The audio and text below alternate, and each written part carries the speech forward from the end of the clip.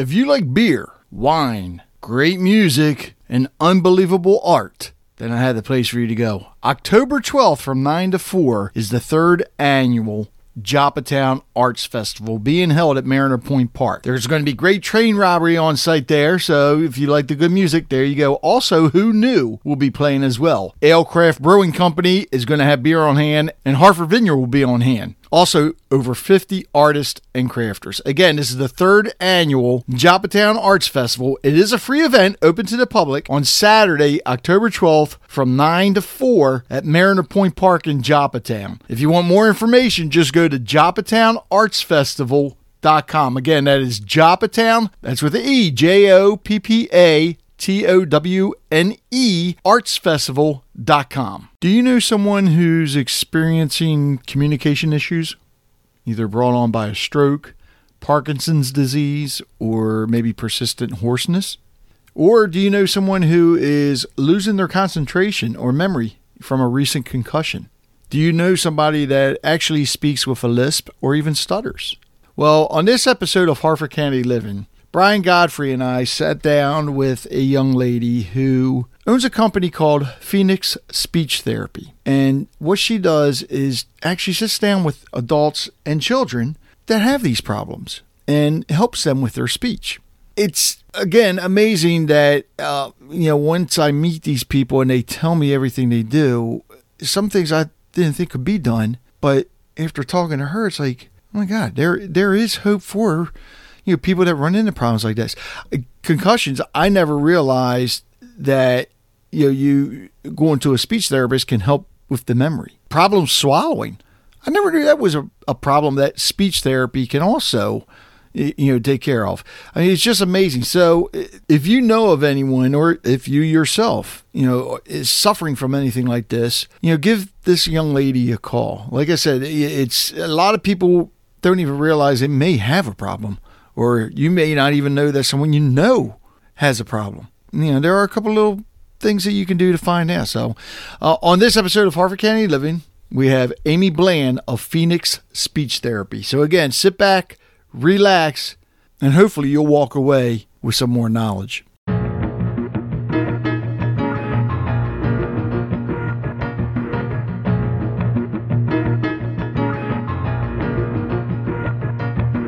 This is the Hartford County Living Show, voted as Hartford County's favorite local podcast, introducing you to local businesses, organizations, artists, musicians, and more. Hartford County Living, there's no place like it. Here's your host, Rich Bennett. I'd like to welcome everybody to Hartford County Living. I am sitting here today with a young lady. She is actually a speech therapist. Her name is Amy Bland. She started a company called Phoenix Speech Therapy. And while talking to her before this started, I thought it was just helping people that have had a stroke or other things. But, oh my God, look at everything you do. I didn't realize speech therapy covered so much. And most people don't. So I think that, myself included, when I first heard about speech therapy, I immediately coupled it with children, right? So a child that stutters, a child that has a lisp, or someone that can't say their R's correctly. That's kind of what I thought about. I had speech therapy as a child. My sister had speech therapy as a child. It's pretty common and typical you had for that speech child. therapy I as a did, child? absolutely. Really? Yes. So I had articulation errors. I wasn't speaking as clearly. My sister had a lisp. So it is very common.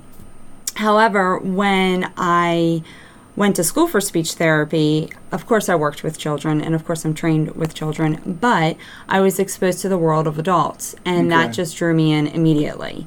So with the world of adults, you are working with people recovering from strokes. Right. You are working with people that have any sort of neurological disease, like Parkinson's disease, ALS, Lou Gehrig's, multiple sclerosis, those sorts of things. So you're working with them as well? Yes. Oh, okay. And you're also working with people that have COPD, so some of those chronic respiratory conditions. You're working with people that have had some sort of injury. Maybe they had a fall and they hit their head.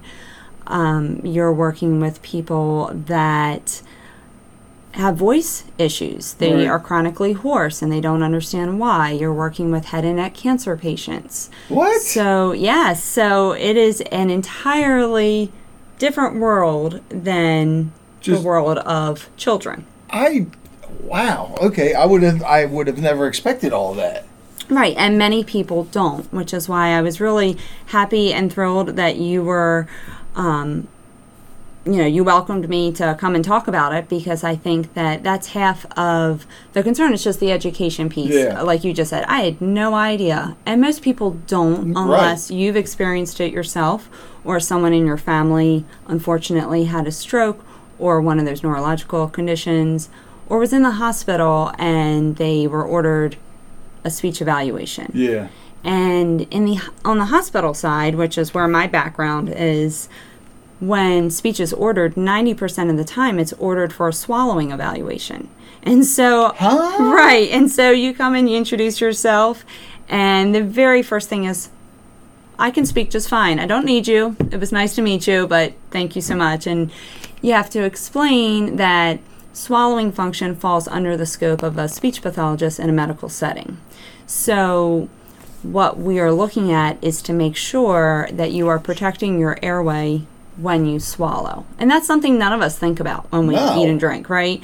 So you take a drink of water and you're not really thinking anything about your swallowing. However, I think we've all been in a situation where maybe we were laughing or we were talking when we were eating or drinking, and you get that that sort of thing, comes right? Up through your nose, yeah. Right. And you hear people say, oh, that went down the wrong pipe, that sort of thing. And that is what we're looking for if someone's had a stroke, or there's been a change in their mental status, or they keep having pneumonias and they don't understand why. So something has changed in how they're swallowing. Wait, did you say you keep having pneumonia? You can have pneumonia if you have a situation where your swallowing has been impaired for so long. Really? Mm-hmm. Wow. So, didn't realize that either. Right. So there's so many different ways that a speech pathologist can help. I would say that unfortunately with a stroke, swallowing can be affected. Yeah. Speech can be affected, right? The speech can sound slurred or garbled. The language can be affected, meaning the person may sound fine, but they don't really understand what you're saying. Right. Or they understand what you're saying, but they can't get the right words out. They know the words in their head, but they just can't find them. They can't get them out correctly. You could have somebody that had a stroke on maybe the right hemisphere and everything else is preserved, but cognitively they're not aware that they had a stroke. They're not aware there's deficits. They're having a hard time with attention or memory or reasoning. So a stroke can really affect so many different things, because if you think about it, a stroke affects the brain. And the brain has so many different areas, again, that we all take for granted unless something changes. Yeah. I never realized, well, and correct me if I'm wrong, but they said one of the signs that you're having a stroke is your speech as well, right? Yes, there's... slur. I was always taught that if you feel like something's wrong, like raise your hands, smile, and speak a sentence. That's pretty good. I always That's say, pretty good. I forget what I always say. I always look in the mirror and and check it out. Yeah. And there is an acronym that they were using recently called FAST. I don't know if you saw that. So FAST stands for face. Make sure when you smile it's the same or symmetrical, right? The A is actually for your arms. So you have your arms extended out and make sure no one, neither one drifts. S is for speech. So say something and have somebody else listen to you, or you listen maybe. And T is for time. So if there's a suspicion of a stroke, you want to get that person to the hospital immediately. Yes. There is a 3 to, I think they're looking at the 4-hour window now, but 3 hours is really what is the best. And that's because some strokes are caused by a clot. And so the blood is not getting to the brain. And depending on the criteria, sometimes you can, as the patient, receive TPA, which is a clot busting type of medication. Okay. And they've seen just these effects from a stroke being completely reversed. So wow. There's a certain criteria the person has to meet, but the main thing is to get them in as soon as possible so they have a chance. And I think the other thing is, too, because I saw this in the news twice, maybe during the spring or summer, health-wise, you could be very healthy and still have a stroke. There was a lady who was an EMT, you may have heard about it, and she cracked her neck, heard something pop. Yes. And then she had a stroke. And there was a young gentleman that did the same thing. Yes. And these, I think they were both like in their 20s. Right. So, I mean, those are kind of the outside parameters. Yeah, right, but still, I mean, it's but you it makes know. you aware. How many people crack their neck all the time? Right. So maybe don't crack your neck as much, you know. Yeah. But yeah, high blood pressure, being diabetic, smoking, drinking heavily. These are all things, being sedentary, so not really moving around. These are all things that can put you on a higher risk. Yeah, all right, so you can help them with a stroke, but what about, God, I'm going to forget the name of it. The other one that's a lot of people think it's a stroke and it's not. Bell's palsy. Oh, Bell's palsy. That's a good, I'm glad you brought that up. So a lot of people think that for Bell's palsy that, you know, speech therapy should be involved because the mouth, or the lips rather, have drooped. Some people get a lot of like eyelid drooping. And the research for Bell's palsy is actually not to overstimulate those muscles. Because when it starts to come back, it can be like a hyperfunction. So our role is to just give some education about some very gentle stretches, very gentle movements to really allow the body to come back naturally. But you still have a role involved in it. But not nearly as aggressive. How many people even know that?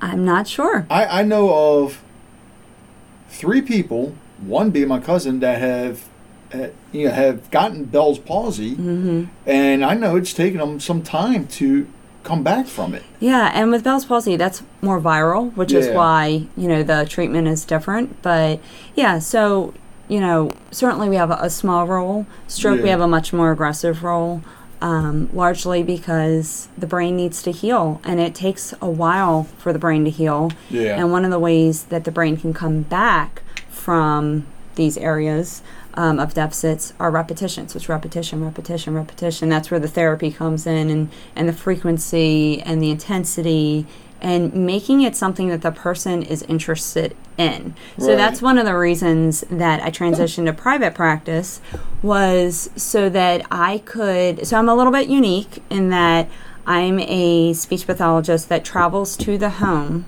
of whoever the... So they don't come to you? Nope. I go to them. Okay. It probably makes them more comfortable, too, I would think. Yes, exactly. And I wanted to take all the stress away that I could. Right. They're already on this journey, and they're already dealing with multiple doctor visits. Yeah. And traffic is stressful, and going to one more appointment, and parking, and construction, and, you know, if I can just take one layer away, then their progress is probably going to be better.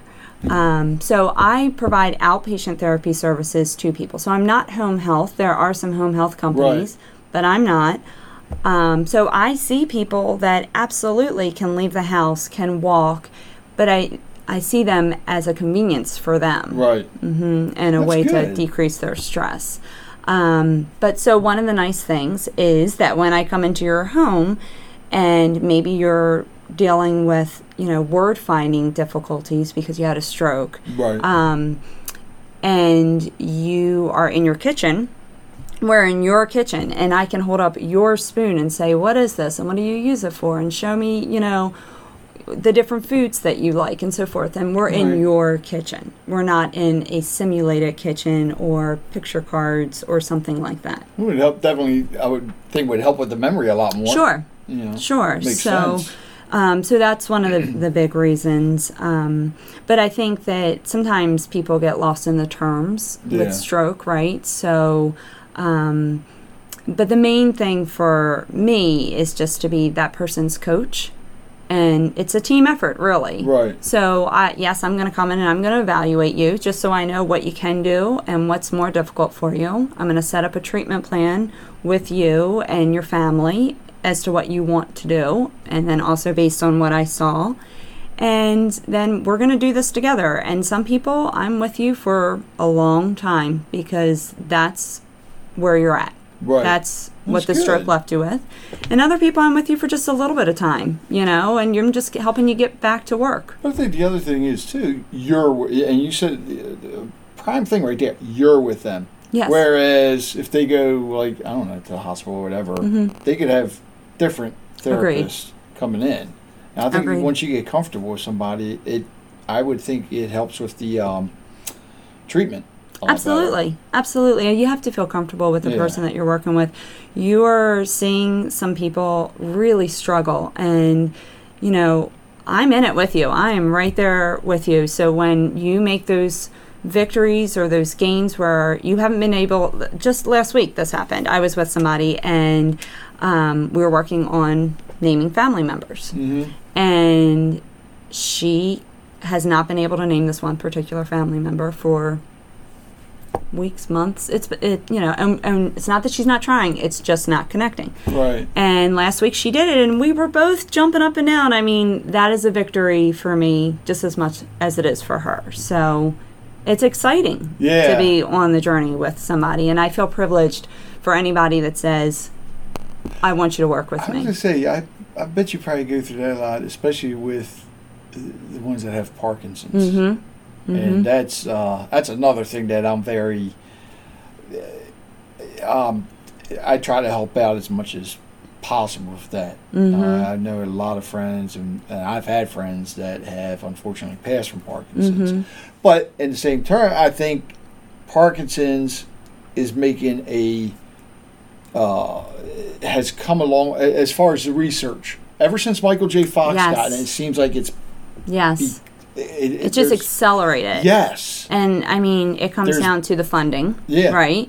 And so fortunately, he is such a passionate person. He is a celebrity, so he is able to use all of that to keep it moving. One of the things, when I first was trained as a speech pathologist, we were trained to do traditional speech therapy for people with Parkinson's, speech and voice therapy, because my grandmother had Parkinson's. So it does hit home for sure. But the classic presentation is that the person is speaking to you, and the speech is a little garbled or mumbled, and then it trails off. So it gets quieter, and you're leaning in, and you're not quite sure what they said, and they're looking at you like, why didn't you understand what I just said? So there is a program now called LSVT Loud. In fact, I brought a thing for you to see. And I say, keep this, right? Yeah, absolutely. Okay, good. And I say now, but it's been around for 25 years, and it is evidence-based, and it is the number, one level research. It's both big and loud. So big looks at how somebody walks, because they have that kind of shuffling, freezing, right? So it gives them big movements. Loud is just that, making sure that somebody can be louder and use their effort levels to be louder. Yeah, so with LSVT Loud, that's something that I'm certified in, and it's an amazing program for people with Parkinson's, because you're teaching that person how to use their own effort levels to be loud enough. So you're not teaching them to scream or yell or shout or nothing like that, but to be loud enough so that the person understands them. And the crazy thing about this is that even though your target or the only thing you're focusing on is being loud, all of the other subsystems improve. So the clarity of the speech, how fast they speak, those sorts of things all improve just by being loud. Amy and I think we messaged about it briefly, because when I saw your your maybe company, so. I saw something about speech therapy. I thought, well, geez, let me see, because that's kind of what happened to him first.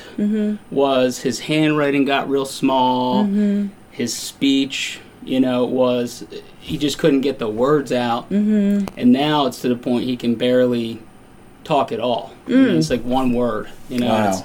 It's sad. I call the house, and So you guys have already connected and didn't realize. Well, not in person. Not in We person. messaged No, a not in little person, bit, but messaging. Yeah. Still. Yeah. Yeah, but when I heard you were here, I was like, oh, geez, okay, I've got other things going on. But this, I just dropped it all because I really wanted to hear it, I appreciate it. And we were just talking about Parkinson's, and I only brought one, but I have other ones. Can I show it to him real quick? Go ahead. So this is LSVT Loud. So LSVT stands for Lee Silverman Voice Treatment. And it's named after a woman that had Parkinson's, Lee Silverman. And her family basically said, look, we know that you're trying to tell us something, and we see how frustrated you are. How can we help you? And fortunately, they had a good amount of money.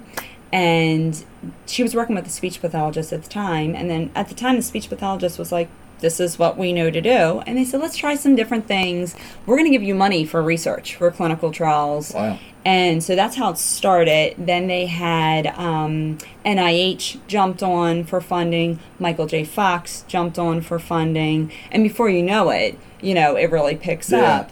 But this is a program that is one of my favorite things that I do, because you see somebody, day one, you do the evaluation, and I have a microphone on my computer, and I've measured them 50 centimeters from microphone to mouth, about the distance of somebody, in conversation. And I'm having them do different things, reading, talking, whatever. And I'm measuring how loud they are. That's what I'm measuring. And so 70 to 80 decibels is really, at that distance, is really the normal range for somebody to be able to hear someone easily, right? Not in a bubble or a quiet space. And a lot of these people, when I begin with them, they start in the 60s, which you wouldn't think would be that low, but it's really low, because decibels is a 10 logarithmic decibels can make scale. a big difference. Right? It's a logarithmic scale. I'm not a math person, but I know that means that it doubles, triples, quadruples, per decibel in regards to how you hear it, right? So it's amazing, because that same person that was, 65 decibels in conversation when we started, after week 4, oh my gosh, they're at 72 decibels. Wow. And you're like, wow, that's awesome. So it is an intense program. And one of the reasons that it works is the repetition. We were just talking about that with the brain. The brain needs a lot of repetitions to make any sort of changes. So it's 4 times a week for 4 weeks straight, and they're getting homework every single day, so that it becomes something that is natural. So not only are they doing the practice drills and exercises, but every day they have something called a carryover exercise. So day 1, I would probably say, make sure you use your loud voice when you're, talking to your wife, husband, brother, sister, whoever. And then by day 16, I'm saying you should be using your loud voice with every single person you run into. You should be on the phone, you know what I mean? Yeah. Go to the grocery store, use your loud voice. So immediately you are taking the therapy and taking it outside of whatever treatment room you're in and making it real life. And that's where it starts to last. Now, at the 6-month mark, I asked them to come back for an evaluation, and it's kind of like an accountability check. How's it going? You still doing your homework? Can I still hear you? And it's funny, because I call people up, and on the phone I know. Right. How's it going? Yeah, I'm struggling to hear you. Let's come in for an evaluation. And a lot of people just need a 1-week boost. They just need to be reminded of, let's calibrate that sound back up to where it was. And they're checking in with their neurologist every 6 months. So it makes sense. Yeah. It's like going to the dentist, right? Twice a year, kind of check in, see how everything is. The last time I went to the dentist, You're supposed to, right? he said, I go every 6 months. he said to me, you need to help us here. This is a We're team doing all effort, we can, right? you gotta carry your weight. Yeah. So that is one of the amazing things with regards to research that has come out of, doing all the different research for Parkinson's. So no longer is it, you have Parkinson's, I'm so sorry. Yeah. It's, okay, let's get you on some medications. Let's get you in an exercise program. Let's get you socializing. You know what I mean? Because socialization is huge. Oh, God, yes. Because Parkinson's wants to bring the person just kind of like in. And, you got to keep them out. We DJ a fundraiser every year for the Michael J. Fox Foundation. gentleman, Ben's Tires, and they would bring Ben to the affair and everything. He was out there socializing, but oh God, it was throughout the years. You could see how the Parkinson's was getting worse, but Ben was still out there, and everybody loved him. Yeah. Everybody, and now I think, God, so far, I think they've raised just from a bull roost. I think it was over $70,000. That's amazing. So far combined for the three, and it's coming up again in November. And that's one of the ones we actually donate our time to, because we had a member in the club that had Parkinson's. Mm-hmm. I had, now, Brian, you just told me, and then, not that you do. Well, right. Yeah. And then another good friend that I went to school with, his father had it's amazing how many people you find out have Parkinson's, and you don't even realize it. It's unfortunate how many people have it, and then there's a number of people that have it but haven't been diagnosed. Yeah. Yeah. You know what I mean? So the number's actually underreported. But the progress that you're seeing with it, the treatment, and how some, a lot of people are getting better from it. Yeah, and very good. Another program that is amazing for people that have Parkinson's from an exercise, physical exercise standpoint is Rock Steady Boxing. Have you guys heard of that? So I just observed a class not too long ago. There's one in Forest Hill. I'm sure there are other ones, but in Harford County, that's in Forest Hill. And the boxing class that I observed, it wasn't just boxing. It was all this different agility and balance and coordination. And there was some boxing, of course. Right. But, I'm watching it thinking, I don't know if I could do that. I was so impressed with this class, and the group ends up becoming its own support group. Like this informal support group. That's good. Cheering each other on. So there's a lot of different resources out there that I think, again, education, just making people aware, okay, so you've got this horrible diagnosis, but you know what? There are things you can do about it. You can work with the symptoms, until they find a cure, because they're going to find a cure. It's just a matter of when at this point. Oh, yeah, they definitely will. And again, I think if it wasn't for Michael J. Fox, the research wouldn't be as far as it is now. Agreed. It's just amazing. Matter of fact, it was not too long ago, a few years ago, I guess he got up on stage with, I can't remember the name of the band now. Got up on stage and played Johnny B. Good on guitar. Yeah. I saw a bit of that, was from when he was he was in Back to the Future doing that, right? Yeah, because a lot of people thought he didn't play, but he got up there and actually played. That's awesome. Like, man, you got just YouTube the video. Okay, that sounds like a great idea. That may not be whatever band it was, but all right. So you're a private practice. I am. So. Two questions. Sure. Number one, how do people get in touch with you? Okay. That's an easy part. Insurance-wise. Sure. How's it? So I offer a free phone consultation, because I have a lot of people that will call and just say, my doctor ordered speech therapy. Mm-hmm. What does that mean? Just kind of how we were chit-chatting about before. Why do I really need speech therapy? And what are you going to do? And what does it entail? And et cetera. And, I'm happy to speak with someone about it. The easiest way is to call me, which is 443-619-7712. I do have a voicemail. The phone will let me know that you're calling, so if I'm able to, I'll pick it up if I'm between clients. You certainly can email me. That's acbland@phoenixspeechtherapy.net. The website is phoenixspeechtherapy.net. There is a contact form. So there's a couple different ways depending on what your comfort level is.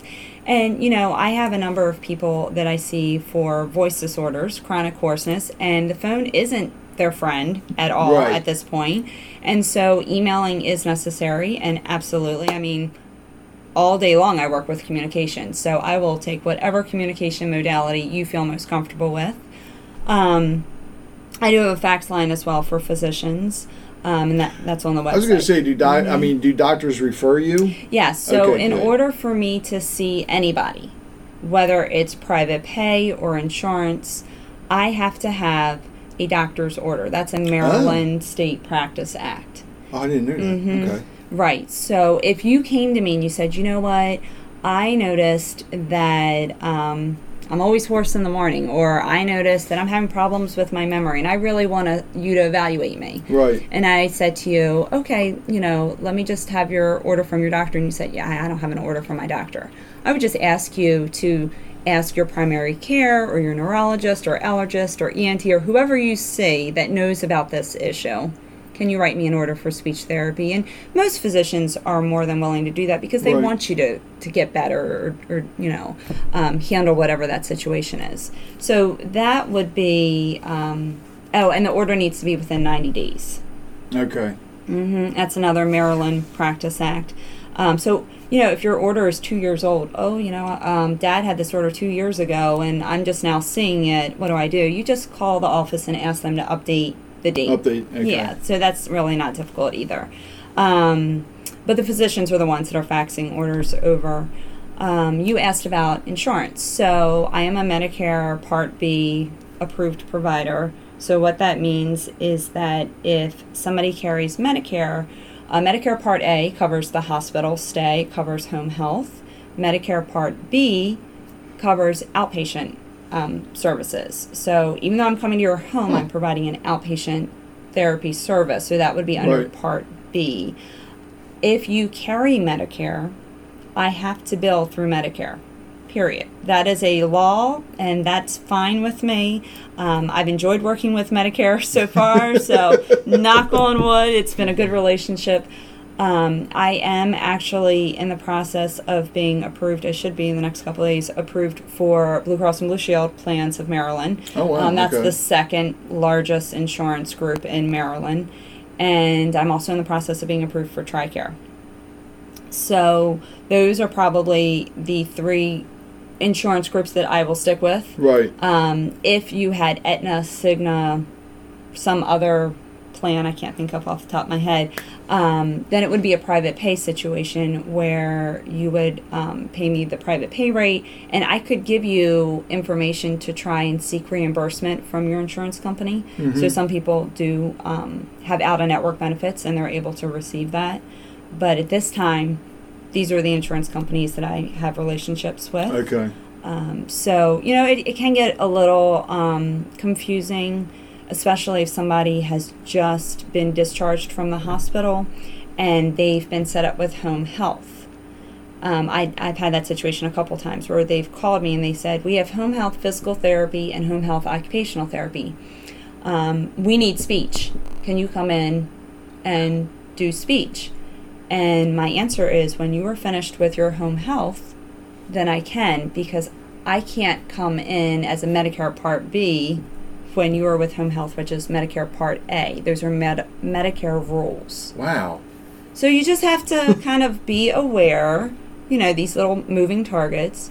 And most of the time it's fine, but sometimes it does become a little frustrating, because what if they don't have speech, but they have the other two, but they want speech, but they have to wait for the other two to be finished. I was going to say, I would think that could hinder the treatment. So sometimes it depends on the person's plan of care. It depends on the person's endurance level. Yeah. Maybe they want to set up all three services, but when they get started, they realize, they really only have the energy to do 2 hours a day, not 3 hours a day. So it does end up working out, but yeah. And then I have people that are not Medicare eligible, right? They're not old enough, and maybe they suffered a concussion, and I'm working with them for attention changes, focus changes, concentration, memory, but they're not Medicare eligible, and they carry, I'm going to say Aetna just because that's what's coming to mind. Right. But they carry an insurance that I'm not a participating provider with. Then that would be a private pay situation, and give them forms, to reimburse. So I was curious, you mentioned you take Medicare. Do you also take Medicare Advantage plans, or simply original Medicare and Medigap plans? So I do take Medicare Part B. I've not had any experience with anybody coming forward with Medicare Advantage plans. However, I believe that would be fine for me to take. What has been really helpful and for those of you that are curious about this, Novitas is the Medicare representative for the state of Maryland, Pennsylvania, and DC, I believe. And they are very, very helpful, both as a patient or client as well as a provider with any sort of information, because insurance in general is confusing. Yeah. Right? So what your insurance clause says, what you're eligible for, what your benefits are, what deductible has been met. Now, one of the nice things is that I can look and see what your eligibility is prior to beginning, so I can give you that information. But, you as the person receiving the therapy, certainly you can call them too. Right. And they make it much less confusing. So don't feel intimidated about calling them, I guess is what I'm trying to say. So Excellent. I actually did have a question for you, because you talked about you get referrals from doctors, talked about Medicare and all that. And earlier, before we started, you were talking about a lot of your business comes from word of mouth too. Do you deal with the VA at all? So that is on my list, actually. Okay. Yes. So I have applied to be part of TRICARE, and I think that once that application is finished and finalized, that will be a big help. But the VA, they have facility at Perry Point. Yes. And they also have one down in Baltimore. I have a former colleague that works at one of the locations. In fact, I think she might go back and forth. But yes, that is on my list, to just let them know that I'm an available resource in the community and certainly can help veterans out that maybe don't want to leave their house or would just prefer the convenience of someone coming and working with them in their home. With the VA, and there are a lot of veterans that, of course, don't go through the VA, because whether they be homeless or whatever. But at the same time, there are a lot of people that don't have insurance. Can you work with them? So, yes, absolutely, I could work with them. And probably it would be a situation where I work with a primary care physician, too, just to see how they've handled, other medical services in the past. And the reason I ask that is because one of my DJs in the past, he's probably going to strangle me for saying this, he apparently had a mini stroke and didn't know. And he was in the hospital for a while, but I think it may have impaired his speech a little bit. And I wasn't sure. But he has no insurance. Right. So it's a matter of, again, speaking to primary care physicians, seeing what they do, seeing if there was a way that maybe he just has the evaluation just to see, where is my speech? Are there any home exercises I can do on my own? So maybe he's just paying for the evaluation. There's different options for sure. So okay. And right when you started, you said something that caught my attention, and I've been dying to ask you this. Okay, you said you and your sister, when you were younger, had speech therapy, right? Correct. Your sister had a lisp. She did. Okay, did. She did. Is it gone completely? Really? Yes. Okay. And the only reason I ask this is because there's a young lady who does a lot of sports interviews. Okay. And you can hear, she's got a lisp, but I think she's one of the best interviewers out there. Okay. And I just think that little lisp that you hear now and then, it's, I guess it makes her stand out more. That might be her identity, right? Yeah. Maybe she's fine with it and she has used it to her advantage. So I didn't know you could actually get rid of it completely. Oh, sure. Wow. I mean, okay. I saw something not too long ago that made me laugh, because I think in our society today, there are high expectations, right? Tell me that you're going to correct this. Tell me you're going to fix this. And oh, by the way, tell me how long it's going to take for you to fix it. Well, in the world of speech, it doesn't work that way. Yeah. Ethically, we're not even allowed to say we will 100% fix you and cure you, because everybody's different, right? And there's so many different variables, but we like to set up plans of care. This is our plan. This is what we are hoping to achieve by this date. So what we'll do is we will take something large like slurred speech and say something like, we're going to break it down, and by the end of this month, after we've seen you twice a week every week and you're doing your homework and so forth, you're going to be able to say this sound or this group of sounds in this position of the words, we're really going to break it down. Right. 80% of the time it's going to be clear. You know what I mean? Like, that's how we're going to break it down. But we can't guarantee. Nothing's a guarantee. Right. So, you know, what I saw was that somebody had asked for another speech therapist to sign a contract saying that they will guarantee this, and if it doesn't happen by that time, they'll get their money back. I literally laughed out loud because that's not how it works. No. You know, so yes, many people benefit from speech therapy for things like lisps or stuttering or word finding or hoarseness or memory, but most people have certain strategies that they rely on, and that's what we are. We're teaching strategies, we're coaching different exercises, right. those sorts of things, so that you can fall back on those strategies.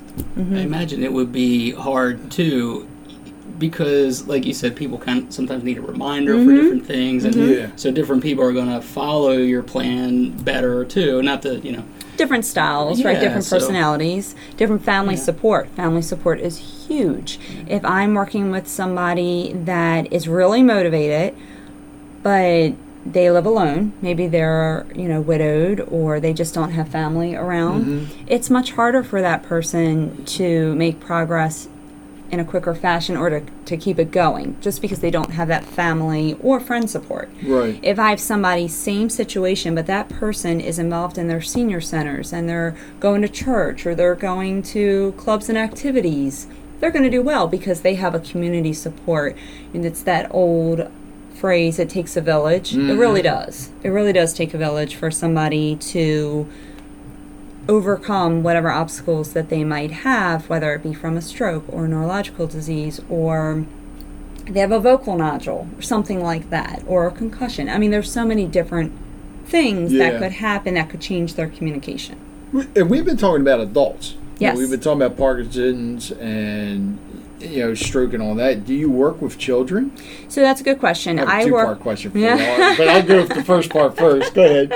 So I work with older children. So I work with student athletes in middle school, high school, college. I guess you wouldn't really consider them children, athletes. Right? Yes. So concussions a lot. Correct. Okay. Yeah. So not that you have to be an athlete to have a concussion in that age group, but that's who I tend to see. Okay. I do work with adults with concussions. I've had several people come in that have had a fall on the ice and they hit their head and they deal with the headaches and the balance issues first with physical therapy, so that's like vestibular rehab, and then later on they start to notice things like, I came into this room and I don't know why I came in here, and that's all happened to us before, right? But they don't ever remember, you know, it takes them much longer, or they can multitask or focus on what they're doing, or they have a hard time. If you said to me, hey, next week I need you to be at this event, and I said, yeah, that's fine, and then they have a difficult time planning ahead. So I see that with kids.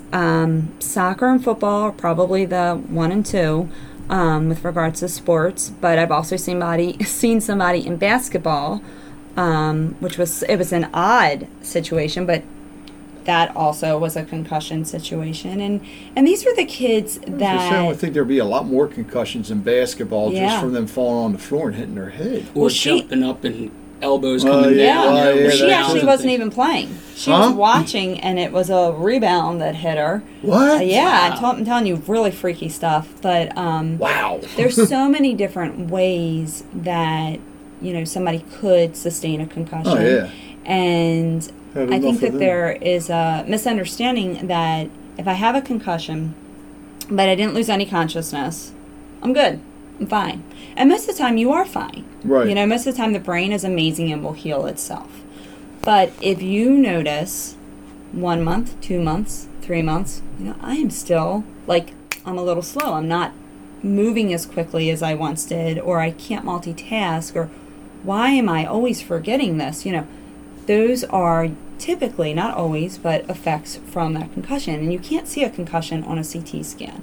So it is considered a brain injury, but on the milder, like a mild traumatic brain injury. So with the kids, there's this big model of return to play. And it came from the NFL, all of that, which is great. The NFL really brought its awareness up to everybody, right? So there's this return to play. There's trainers on the sideline. They're doing the impact testing. They're doing impact testing before these kids start sports, which is excellent. So they have a baseline to compare to. And they're trying to get them ready to go back to sports. But there's also a model that's not as well known called return to learn. And that's getting them back in the classroom, getting them back to doing their schoolwork. I think that's more important. Right. And I mean, I love sports. I was a softball player for many, many, many years. Fast pitch, and now I'm doing the slow pitch over 30.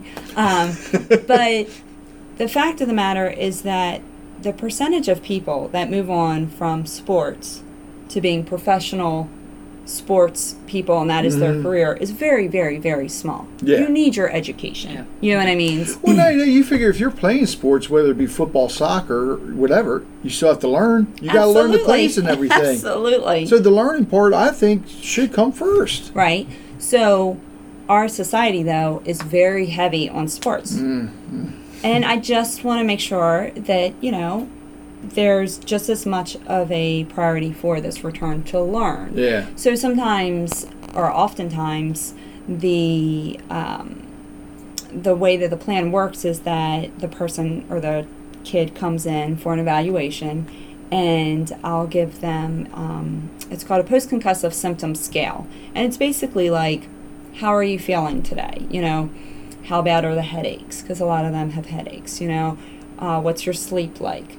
So there's a lot of physical things, but then it says, like, how are you able to concentrate? Do you feel like you're in a fog? Are you having any visual issues, balance issues? So it kind of gives an idea as to where they are. And it used to be that with concussion, they would say, now go stay in this dark room and sleep and don't do anything and rest. And recently the CDC has changed those guidelines and said, no. The brain needs to heal and adapt, but there needs to be a balance. Yeah. So, yes, we want you to rest for a little bit of time, but we also want you doing your activities. But you're going to have some breaks in between. So sometimes accommodations that I might recommend for school are after the first hour, this person gets 20 minutes of a break in a quiet room. Because school's busy and crazy, lots of distraction. Or he really needs to sit in the front of the class, because if he sits in the back of the class, there's too much going on. He needs to use this type of planner. He needs this. He needs that. So different things. Some people need to wear sunglasses because the light's too much. Right. And you start to wean off those accommodations, but that is one of the big changes. So with regards to speech, I would typically see somebody maybe twice a week initially, and then once a week, and then once a month, and then once every 2 months, just kind of checking in at that point. But kids take longer to heal than adults with concussion because their brains are still developing. Right. With the sports, and going back to doctor referrals here, I got to give a shout out to my chiropractor because he hooks, Dr. John Davidson, Ultimate Healthcare, so I had to. But he deals a lot with athletes from like Towson State, I think the Blast and all that. Have you thought about approaching these teams? I've not yet gone that route. Even the wrestling. But that's an excellent thought. I have been contacting some neuropsychologists in the area just to collaborate again. Right. I've been collaborating with some physical therapists in the area, vestibular rehab, and working together just to help that person out completely because it's a whole person. It's not just this one little compartment. And in fact, it's been very beneficial. But I appreciate that thought because given that thought is to actually go to some of the a lot of people do teams. Because the NFL, and I'm going to say it, people laugh at me all the time about this. The NFL has brought it to the front about concussions, and WWE, the wrestling, World Wrestling Entertainment, and to the point now to where a lot of these wrestlers, if they get concussions, they're not allowed to wrestle. Right. I mean, it's simple one guy was out for a couple years, I believe. Mm-hmm. And that's the other thing, that, one concussion can be, detrimental, but if you have concussion after concussion after concussion, they are brain injuries. You know what I mean? Yes, they're milder, but they are brain injuries. And the other thing is with that too, a lot of people may think, well, their speech is fine.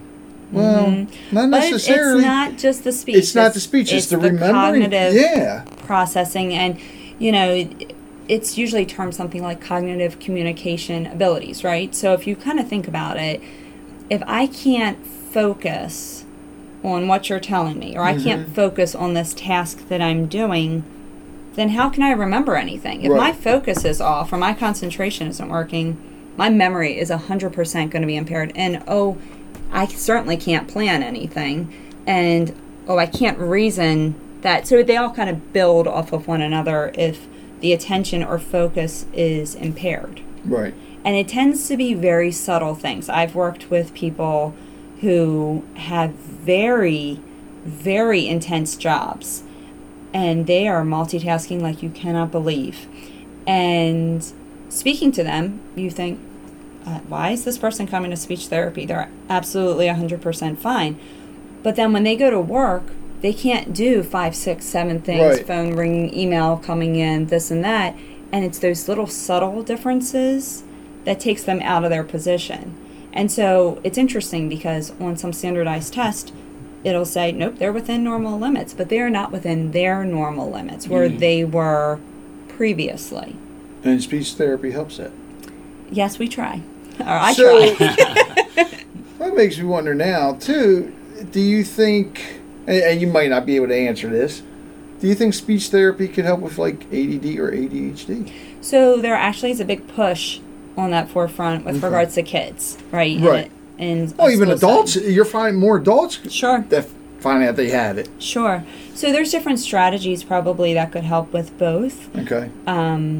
But yeah, you are seeing more of a push or working collaboratively with some of the different allied health professionals that are either using medications or the professionals that are looking at cognitive behavioral therapy and how can speech work collaboratively with them so that everybody's on the same page. Would that be better than the medication? Yeah. Yeah, well, and everybody has their preferences, and you do have some kids and adults that they really do benefit from the medication, and then you have some that really don't benefit, and you can't make a blanket statement about that. That's each person's their chemical makeup too. Another thing I wanted to ask you, and I don't know again if you can answer this or not, and I'm thinking more or less of children right now in the learning. I see a lot of, I don't know and I think I am seeing more people that have it now. I've had a cousin that had it, and I've had friends that had it. Down syndrome. Can speech therapy help with that? It can. Do you work with anybody like that? I don't. Okay. I don't. I have many colleagues that do. Okay. And certainly, I can refer people to them. Okay. But what they work on is expressive language skills, making sure that child is saying what they are intending to say, that they are effective in their communication, so that if they're sick, they don't feel good, that they're getting that message across, or if they're hungry or they want to go to the playground, again, getting the message across. Okay. And the reason I ask that is because I know, like with my cousin, before she passed, it seemed like throughout, I could see it from when she was younger, and as she got older, her speech was getting better. She was able to yell at me, and I could understand it a lot better. And clarity of speech too. So it's interesting because LSVT Loud is piloting some LSVT Loud Junior programs, and it is for kids with Down syndrome, kids with cerebral palsy, those sorts of things, so that their speech is clear. Okay. That is great. That's good then. Good stuff. I'm being cautious not to take us off track in any, down any rabbit holes. It's the communication. I'm challenged with it sometimes, or just regular quote normal people Sure. communicating have challenges with listening or distractions and things. And Well, I know that the doctor probably won't sign off and say, hey, they listened to 3 words and interrupted and talked over me for an hour, so you need to go to speech therapy, right? But that's, for me, communication eliminates frustration. Absolutely, and I'm glad you put it that way because, one of the reasons that I went into this field is because anyone who will tell you, anyone who knows me, is that I'm a talker, I'm a chatty Cathy, and I can't for one day imagine not being able to communicate what I want to say or what I need to say. I mean, how frustrating is that, and how upsetting, and your entire quality of life changes, right? So if I can be that person to help somebody get across their message, then I feel like, you know what? That's what I'm meant to do. Because, however that person needs to communicate, I want to be the person to help them. I want to walk that journey with them. So, with some people, I try pretty much with everyone for verbal speech. That's the number one, right? But sometimes that is not the most functional or efficient way. Mm-hmm. Okay, so then let's look. Can you write? Can you email? Can you type? Oh, can you work with a computer? Great. Let's do an AAC device, which is Augmentative Alternative Communication Device. It's a computer. It has different icons. It is playing messages. If you press this button, it's going to say, I'm hungry, or you can program it to say, I want spaghetti and meatballs, or whatever. But I'm going to figure out some way, somehow, to get your communicated message across. So, that's my passion. That's why I enjoy speech therapy so much. And I love working with kids. But I have much more experience with adults, and adults, that's my love, so that's what I work primarily with. That's awesome. You made me think of my stepdad again because I think that's where he is, my mom, and they looked at different machines and all, and so I was going to ask you about, hey, what would you recommend? And sure. I don't think that's something covered by insurance, but it's so important. I'm sure they'd be willing to pay. Insurance. Is it? It is. By your Medicare? By Medicare. So look into his plan. Oh, yeah, I guess it'd be maybe durable goods or something medical like that. Okay, equipment. medical equipment. Yes, DME, yeah. So there's different devices out there, and what I would recommend is for him to have an evaluation to see, because different devices do different things, right? So thankfully in the world of technology, these devices can do all sorts of things. Right. So some people just need a very basic computer where it's light, it's portable, and it's giving basic wants and needs, because that's what that person is able to do. Going all the way up to the level of this person is able to type. They're able to answer emails and so forth, so they need a keyboard. And by the way, they want to sync it up to their TV and to their lights, and it will control all of that, or answering on the phone. So it's a range of AAC devices. They have ones that if the person is limited with their hand movement for whatever reason, that it will pick up eye gaze. So again, technology is amazing in that sense, but you would want somebody to evaluate him to say, okay, these are things that he does well, these are his strengths, these are things that are more difficult for him. He's probably best matched with these type of devices, and then they would have those type of devices like samples for him to try out. And then whatever device you choose, then you would bring the speech therapist in to work with training and customizing it and involving your mom or whoever else. How do I communicate with him, efficiently? Really neat. I'm going to look into those. Yeah, absolutely, you should. Thank you. Yeah. Dynavox is a big company. Lingraphica is a big company. They're probably the 1 and 2. There are other ones out there. I like both of those companies. They both put out good devices. Some people like to use just their iPad, which, again, may work for some people, but it doesn't have the level that, I saw a most couple people apps need. That would kind of do that. But yeah, and apps are great, too. So they have apps speech for therapy. everything Apps for now. everything. There's a really awesome app. There's 2 that I like, Constant Therapy and Tactus Therapy. And I often assign that for homework so that they continue to do homework when I'm not there. But I have a fair amount of people that say, I don't want anything to do with the computer. I just Can you blame them? to do some worksheets, and that's fine too. I and don't want Big Brother watching me. Right. I will meet you wherever you are.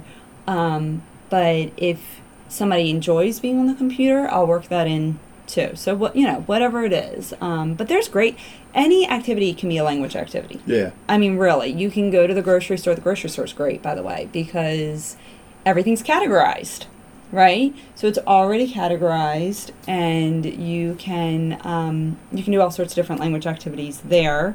You can. I never thought about that. Yeah, I like to bring letter tiles. So it's from the game Bananagrams, and they look just like Scrabble tiles, but they don't have points. Okay. Or numbers on them. It's just the letters. And so, when we're working on word finding, we'll talk about it. We'll try and say it a couple of times, and then I'll give them some letters, and they'll spell it. And the nice thing about the letter tiles, so when you write something, you write it, and then if it's wrong, I've got to cross it out, or I've got to erase it, or that doesn't look right. But the letter tiles are manipulatives, so you can move them, and it's just less frustrating. Yeah. So we do that a lot. So I take all sorts of different games and use them to make it interesting.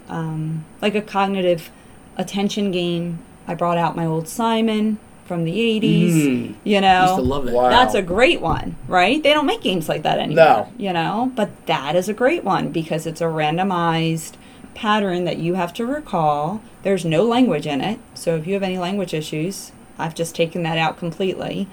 So, you look at different things. As a therapist, your lens is a little bit different when you're looking at different activities. Do you look at diet at all? Mm-hmm. Yes. And what do you find there? So I don't have a degree in nutrition or anything like that, but just from my experience, I've learned that if somebody is having a difficult time with fatigue or endurance, or whenever I see them, they're having a hard time staying awake or something like that, oftentimes their diet is not consistent, or it's not necessarily as healthy as it could be. So I often will refer them to a dietitian, just, for that. If I'm working with somebody with swallowing, 100% I'm working with a dietitian, because I may be recommending consistency of foods like pureed foods or fine chopped, but they will probably need somebody to say, okay, she recommended fine chopped foods. These are some of the foods that you can have that you're going to get the best bang for your buck with regards to eating, because we know your appetite isn't that great. And then the other area I look at when I'm working with voice patients is how much water are you drinking a day? How much caffeine are you drinking a day? Because that plays into dehydrating that area. So, yes, I absolutely am looking at it, but I'm not necessarily making hardcore recommendations. If I think that person would benefit from it, I'm going to send them to the dietitian. Mm-hmm. Makes sense. Mm-hmm. Because it's a team. It's like a village, right? It's a team approach. I imagine it's like anything else. I mean, I like to eat certain things because they taste great, but then I'm not thrilled with all the consequences. So like your habanero peppers? Oh, I love those. They're great. He makes some killer habanero sauce. Really? Well, Lynn and I just did a batch of pickled jalapenos. Never did that before, so we, the recipe said wait 3 weeks. So I'll give you a bottle. So see what that's going to be about. Yeah. I'm going to be his guinea pig. There you go. So I asked about diet, because my wife is an avid reader, and she read some books years ago that said certain things, and we started making small changes, and I'm by far perfect. I'm not ever going to get to perfection. No. But I do notice differences. Like if we do the best we can to not eat white sugar, like processed sugar. I don't eat sugar. Now, it's really addictive, so sometimes I'll put some on my cereal and eat it before I go to bed. Okay, full disclosure. However, like if I eat a bunch of ice cream or just sugar in general, you almost have like a hangover. I get more achy, I get more pains. It's like, okay, I love eating that stuff, but I'm going to do it so often. So that's my own experiences. But no, you're right. My husband and I did the same thing with like the clean eating, and 100%, notice changes. But what we have agreed upon is just balance. Yeah. You know what I mean? So if we know we're going to a party and there's, like, I'm a sweet tooth, so I'm going to be at the dessert table. And he's probably going to be, you know, more of the savory type. But we're both going to overdo it a little bit that day. But then the next day we're going to go back to, you know what I mean? Right. Like, just having that balance. And I think that's important because nobody's perfect. No. And that's a stressful place to be in, right? To feel like I can't mess up, you know, I don't want to. But you have to find what works for you. So there's so many different diets out there, right? So you have to look and say, does this work for you? Does this not work for you? People that benefit from pureed foods because, you know, they don't have the ability to chew the food completely and they're at choking risk, or maybe they don't have teeth, or whatever the situation is, you know, trying to make sure that that food is as appeasing as possible, you know. So I often say, if they're on that level, hey, you know, what sort of spices do you like? Do you like garlic? Do you like habanero, you know, or chipotle or something? Let's kick it up with the flavors so that it's not like, oh, I have this scoop of mush, you know, like that's, nobody wants that. That's, you know. Put it in a smoothie. Right. Makes it more appetite, or it looks better. Right. So, you know, just looking at different things. And they're coming out with new things too, like different molds that look like carrots, but it's all pureed. You know what I mean? Like that sort of stuff. So I love the Vitamix blender. That's what we use for shakes and things. Because a lot of times we I'm have not the Ninja, hungry but same idea. Yeah, same deal, right? Just throw a bunch of good stuff in there, mix it up, and you know, frozen fruit. And whoever thought we'd be drinking baby food when we got older? It's the circle of life. Hey, man. as long as you put some Circle of chocolate chips in there, it's good. Yeah. Oh, God, you just ruined my appetite there. Well, I'm thinking with like the that. fruit smoothie. I'm not thinking like carrots and stuff. Oh, so I'll Is that what you do? You do like the veggie I do either ones? or.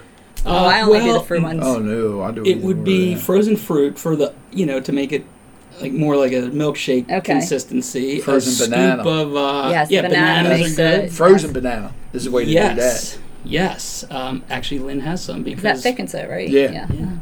But yeah, so scoop of like protein shake and then a little bit of almond milk, some water, maybe some ice. Good. Yeah. Almond milk, and then chia seeds, cinnamon, Yes. maybe some turmeric, whatever. Yes.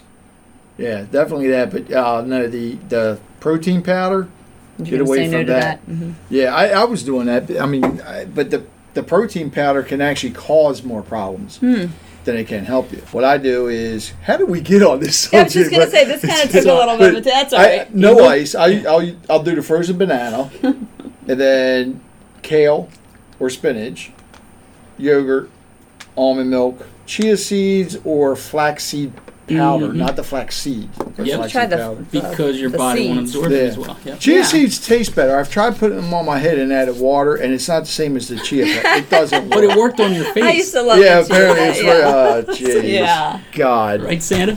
Yeah, oh, shut up. Amy, once again, tell everybody how they can get in touch with you. Absolutely. It has been so much fun being here with you guys, so thank you so much for a fun conversation. Well, thank you.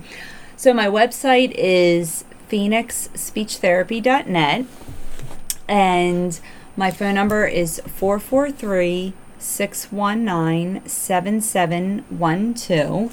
And for those of you that are curious, my husband and I chose the phoenix as our symbol so that anybody who is experiencing any type of difficulty, whether it's communication or swallowing, that you can overcome it and that you will move forward. So that's why we chose it. Although I know some people were thinking, you know, I have had a couple calls from Phoenix, Arizona.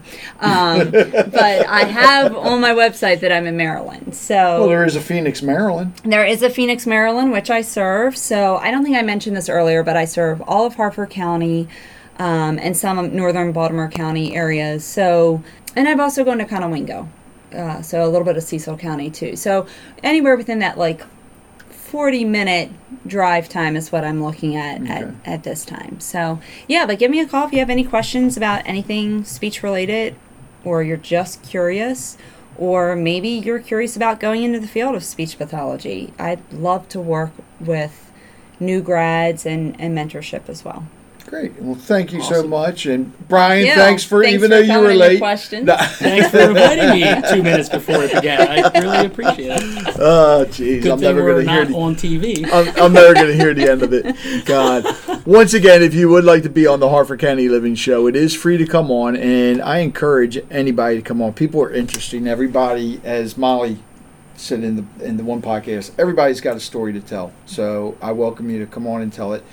Just contact me at podcast@harfordcountyliving.com or call me at 443-982-0250. And thank you for listening to this episode of Harford County Living. You can actually go to harfordcountyliving.com and click on podcast, and from there, click on the episode, and there are links to our guests and our sponsors, and I encourage you to please visit them. Again, that's harfordcountyliving.com and click on podcast. Also, you can subscribe to the podcast from there as well. You'll also see a banner there that says Buy Me a Coffee. And if you click on that, you can make a contribution to the Harford County Living Show so we can keep this going. You can do either monthly or you can do a one-time fee. And what we're going to do at the end of each episode is mention all of those that have contributed so far. And so far, the ones that have made a contribution through Buy Me a Coffee are Robin Burke, Lyle Garrity, and you've heard him on the show several times, Carol Garrity, Rhonda Erb, who was actually listening up in Canada, Kathy, Cindy Skilton, Natalie Forrest, someone that's anonymous, of course, Malgorzata Baker, and we have a monthly supporter, Recreating Wellness.